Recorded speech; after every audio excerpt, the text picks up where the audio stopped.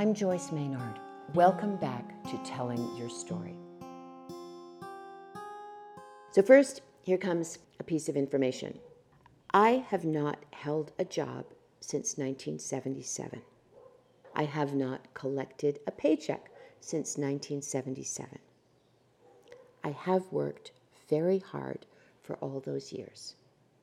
But most of the time, I have worked in my house, sometimes in my pajamas, not usually in my pajamas. I actually want to get dressed for work, but I don't get in the car. I don't go to an office. I work at my desk, and I have no boss or anybody saying get to work except my own self. So I've learned a thing or two about how to create a disciplined work practice. And in my case, that means a disciplined writing practice and a practice that keeps me inspired. And I'm going to talk about that today. But first, I have to make a disclaimer. Everybody has to create his or her or their own writing practice based on what they know about themselves. So I'll talk to you about mine, and some of it may make no sense at all, starting with the fact that I need to get up really early in the morning. You need to know your body clock. You may not be a morning person. I don't think I could write a good paragraph to save my life after the hour of 8 p.m. because I am a morning person. I could get up at 3 and call it morning and write. I couldn't stay up till 3 and call it night and write well at all. So, number one, know yourself, know your body clock, know when you are at your absolute best, and save your absolute best for your writing. So many people write after everything else has been attended to, and they leave the hours in which they are least inspired, least creative, and least likely to be productive for their work. You have to make your work a priority, in other words. Okay, what else? You need a space. You need a dedicated space. There are people I know who love to write in coffee shops, however, so my need for a dedicated space might not be yours. But for me, I need to have a chair and a desk and a window. I don't need it to be fancy. The room I'm sitting in right now has an ironing board, actually, and a chair up against the ironing board. In fact, because the ironing board is high, sometimes I stand up at the ironing board to work. I don't ever iron on the ironing board. It is a dedicated space for writing. I like writing standing up, actually, because it requires me to engage my muscles and to use some energy. I don't believe in, for me, once again, these are the rules for me. I'm not going to write well in bed. I'll be too relaxed. I won't be bringing my best, most energetic self to the table. I won't be at the table at all. I'll be in the bed. I've been writing long enough that I remember the days before the internet. And as much benefit as the internet has brought to all our lives, it has also been a huge challenge to the creative process in so many ways, because there are always the options and the temptations to leave our work and go Google some interesting thing, look up some video on YouTube, check our email, go see what's happening in the news. And every one of those things takes us away from our own work and our concentration on it. So in the old days, I didn't have to worry about that. The internet didn't exist, or at least I didn't have it on my computer. When it first came out, I was very seduced by it. And I actually, for many years, had a program on my computer. And if you feel that you can't trust yourself not to start Googling things and checking your email, it's not a bad thing to put this program on your computer. It's called Freedom. And it actually takes you away from the option of Googling stuff. It turns off the internet. In fact, you can get it back on, but it's just that much harder to do. And it removes a lot of the ease with which people can leave their work and go someplace else. But short of that, stay away from all those other things that happen on your laptop besides your own work. And if you can go to a place that doesn't have internet connection, that's really great. Several times I had a writing residency where I went away from home and dedicated myself to work on a book. And the absolute best one I ever had put me in a studio where there simply was no internet. It's amazing what happens when the option doesn't exist. Good things. That's where I wrote my novel Labor Day, and I did it in a matter of less than 2 weeks because I was completely immersed in that world, and there was no other world to go to. Short of that, don't check your email first thing in the morning and ask yourself, when was the last time that an email was so important that if you'd looked at it 5 hours later, something terrible would have happened? Maybe once in your life, maybe never. I know there are people who write to music, who have music playing while they write. I can't imagine it, frankly. If I'm playing music, I'm going to be thinking about the music and listening to the music. But what I do like to do is play music before I write.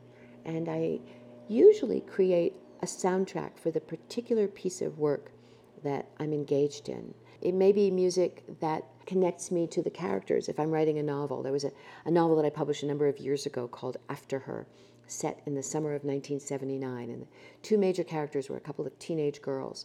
It was hugely important to me that I listen to the music, the radio music, the top 40 music of the summer of 1979, and I actually landed on the particular song that was a number one hit during those months, which was My Sharona. If you'd been living anywhere near where I was writing during the stretch of months that I was writing After Her, you probably would have heard My Sharona played about 500 times. But never while I was writing, just before, to just kind of get me in the mood of that teenage girl, summer of 1979. The father of those teenage girls, actually, who was also an important character in the novel, was an Italian-American man, a very kind of sexy, romantic guy, and I chose Dean Martin for him, and I played a whole lot of Dean Martin that summer as well. I was writing that book. My novel, Where Love Goes, was a real heartbreak novel. It was a love story of two people whose relationship was not going to survive, a doomed relationship. And I played a lot of heartbreak, country, Americana country. I actually made a playlist that I put in the back of that book just because I wanted to replicate for a reader the state of mind that I was in from listening to a whole lot of sad Americana country songs. Sometimes it's not music. Sometimes I'll actually just think first. And in fact, always I'll think first. I think it's one of the least appreciated and least acknowledged aspects of the writing process is the not writing process. I have never walked to my desk, put my fingers on the keyboard, and started typing. I first have to consider what it is that I want to do and what I have to say. And because sitting is not the most healthy activity, it's not the activity that most gets our brains and our bodies going, I may do that part of the writing process not at my desk.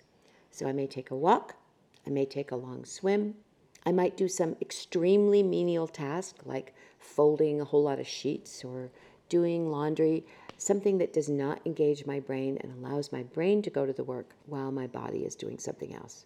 I wish I had the knees to be a runner. And people I know who are runners often say that all kinds of great ideas come to them when running. And sometimes good ideas come to me when swimming. And of course, I'm swimming. I can't write them down. But if they're really great ideas, I'll probably still know them when I get back to shore. I do some kind of corny things. I like to light a candle on my desk.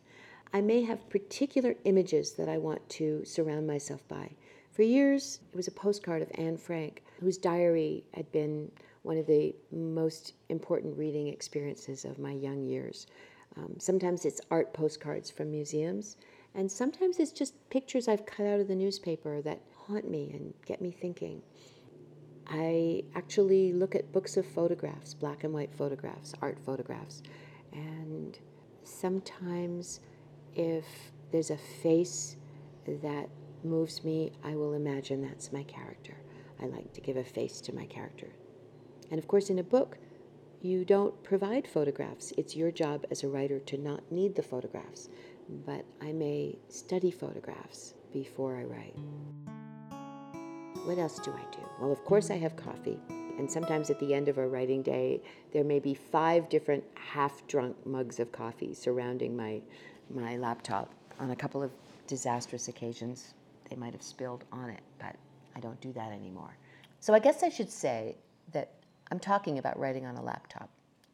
And I know not everybody does. And I used to be one myself who couldn't have imagined not writing in longhand. When I was very young, I had a job as a newspaper reporter in New York City. And I was a metropolitan, I was a city newspaper reporter working on deadline. But I was so attached to my lifelong practice of writing in longhand that even when I was writing a news story on deadline, I would sometimes feel a need to leave the offices of the New York Times, hail a taxi, race back to my apartment to write in longhand, then race back to the desk in the newsroom and type up what I had written on my yellow legal pad. That was not a very efficient way to be a newspaper reporter. And actually, I wasn't a newspaper reporter for very long. I think 13 months is how long I lasted doing that job. And ultimately, I shifted from writing in longhand to writing at a keyboard. And now I can't imagine any other way. But what I can't imagine is writing on any device that you were not absolutely comfortable with. I was teaching a workshop a few weeks ago with a woman who was really a wonderful writer, and she had a terrific story to tell, but she was writing on her cell phone. Well, it's not going to flow that way. It's going to be, you're going to be too engaged in the simple, not simple, the arduous task of typing on a tiny little screen. And you also can't see your words when you type on a tiny little screen. You can only see a few sentences at a time. So I'm going to say that's not very successful. And actually, writing in longhand, if you can't read your writing well, is also problematic because an important part of the writing process is reading your work. I do all kinds of things when I'm alone writing. I act out my scene sometimes. I imagine how a person moves and I try to replicate it in my solitary room. I sometimes speak out loud, and I want to feel absolutely free to do that. But I also go back over what I've written again and again, and I need to be able to see it.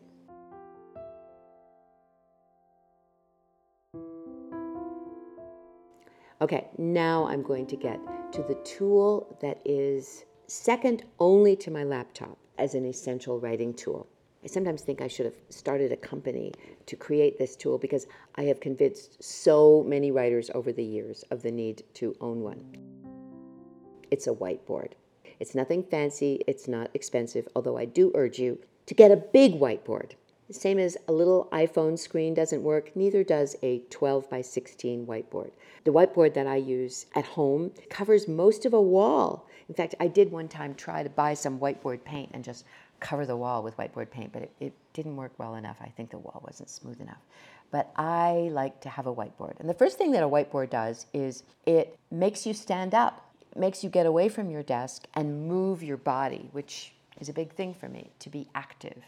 I always say about the whiteboard, my father was a painter and I grew up watching him paint, and it's a very physical thing, painting, as opposed to typing. It's a very small, unimpressive action. But when I stand up at a whiteboard, I have big sweeping strokes and I can take up a lot of space and I can scribble like mad. I can write really fast and really sort of violently and ferociously if I want to. What I don't do on the whiteboard, and what I don't do ever when I'm writing, is make an outline. What I do is scribble down, without editing myself, every thought that comes into my head of things that I want to put in my story. If you've been listening to a few of these podcasts, you know that I take a dim view of just sitting down to write and having everything pour out without giving it thought. But the place where it can just pour out without giving it undue thought and consideration and editing is on your whiteboard. So if I've got a story to tell, I will scribble down what I call the elements. Just little images that I want to be sure to remember to include in it. Things people said, moments that I want to capture. I don't try to put them in any kind of order. But the result, when I have a nice full whiteboard in front of me, is that I am no longer staring simply at a blank screen. I have what is for a writer the equivalent of a palette full of colors for a painter. I can pull individual images off of phrases, words, scraps of dialogue and moments, and pull them off my whiteboard. Sometimes it's very satisfying to cross them off or erase them as I use them. And by the time my piece is done, my whiteboard might have everything erased, everything crossed out, because I've taken those random bits that were scribbled all across my whiteboard and put them in my story. You know, sometimes when I'm writing, a really telling event occurs. I fall asleep at my keyboard. If that happens, I am getting a very clear signal. It is time to stop working. If my own work is making me fall asleep, what would it possibly do to a reader? This actually hasn't happened in a lot of years. I don't let this happen anymore. But if you are pushing yourself to keep writing when you are exhausted, when you are stressed out, when you are not really into it, but you just think you should be writing because you've got some arbitrary number of words you're supposed to create to get down in the course of a day, you may get those words down, but I can pretty much guarantee they won't be the right ones. So this may not work for you, but I will tell you what my particular superpower is. And I'll begin by saying that I'm a really good sleeper. And I love to sleep. I don't need a whole lot of sleep, I think, because the sleep that I get is just so efficient. But when I'm writing, I have a particular practice. I think this has to do with efficiency. I want to see if there's some way that my brain can do something useful for me and for my work in the night, which of course is going to up my productivity enormously. So before I go to sleep, just as my head hits the pillow, I think about what I've been writing.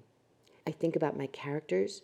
I think about what I wrote that day, or maybe I haven't written yet, but I think about what I want to write.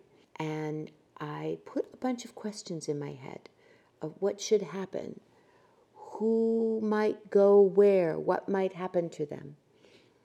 And then my brain takes me wherever the brain goes in the night, in all those different levels of REM and other kinds of sleep that I always forget the names of.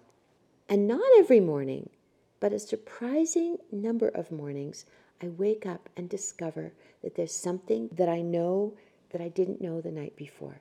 My brain has delivered something to me that nourishes and feeds and inspires my work. The most dramatic example of this that I can give you happened a number of years back when I was at a writing residency at the MacDowell Colony, now called simply MacDowell, in New Hampshire.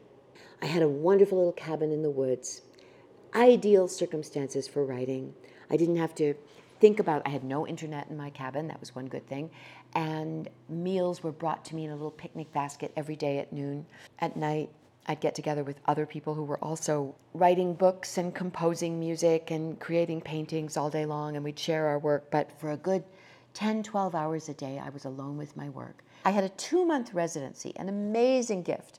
And for the first 6 weeks of that residency, I worked really long and hard on a book that I suddenly realized just about at the point that I got to page 457 was not the book I had wanted to write.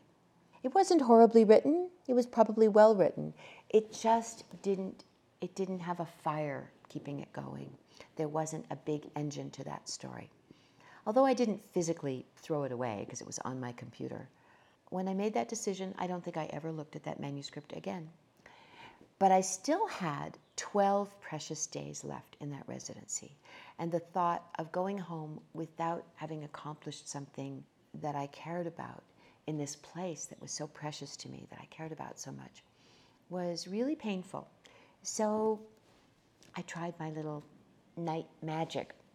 I said a kind of prayer as I went to sleep. Let a story come to me. And my last thoughts, as my head hit the pillow, were of something that I think I've talked about in another episode of this podcast, my obsessions. And some of them were very large, like divorce, single parenthood, and some of them were very small, like teaching people how to make a good pie. And then odd stories came into my head as I was about to drift off to sleep. I thought about a correspondence that I'd had some years before with a man in prison during a very lonely and hard time in my own life. I thought about my sons who were at that point older than teenage, but I thought about having been the mother of teenage sons, and And being at a point in my life when I had my own romantic longings while living in a house with boys who were just discovering the world of sex and romance themselves. And I thought about small towns in New Hampshire, and I thought about those pies. And Labor Day was coming. I'd been at that residency for all of August, and September was upon us. And when I woke up in the morning, the most wonderful thing happened. A story was there in my brain, and a character was there in my brain. And he was telling me a story. He was a 13-year-old boy, and he was narrating the story to the point where really all I felt I had to do, maybe I'm exaggerating a little, but not a lot, all I had to do was take down what he said. And I began typing like the wind. And the story that unfolded contained all of the elements that I had put into my brain the night before. The single parent raising an only child, adolescent son, just turned 13, in a small town in New Hampshire, and taking him back to school shopping, as one does right before Labor Day weekend, and meeting there a strange but rather compelling character with a single stream of blood coming down the side of his head, who said, "Could you please take me back to your house?" And she does. And he turns out to be a convict on the run, and they turn out to fall in love with each other and hole up over a long Labor Day weekend. We were approaching Labor Day weekend at the writing residency at the point that story came to me. And 11 days later, I barely got up from my chair. No, I did get up from my chair. I always have to take a walk and a swim when I'm writing. 11 days later, I had created the novel that became my novel Labor Day. And of course I did work on it afterwards. Of course I revised it. But it came out in this one thrilling burst of energy that I attribute to the head on the pillow exercise of just telling my brain what I needed it to give me, and my brain delivering. So I recommend you give it a try. And most of all, I recommend that you listen not simply to my words on the subject of creating a writing practice, but on your own wisdom that comes from knowing who you are and what most inspires you, whether it is being in the middle of a busy coffee shop or being alone in a room, whether it is listening to Dolly Parton or Chopin, what it is that will most inspire you when you find yourself alone with a story that you want to get on the page. I'm Joyce Maynard, and this is Telling Your Story.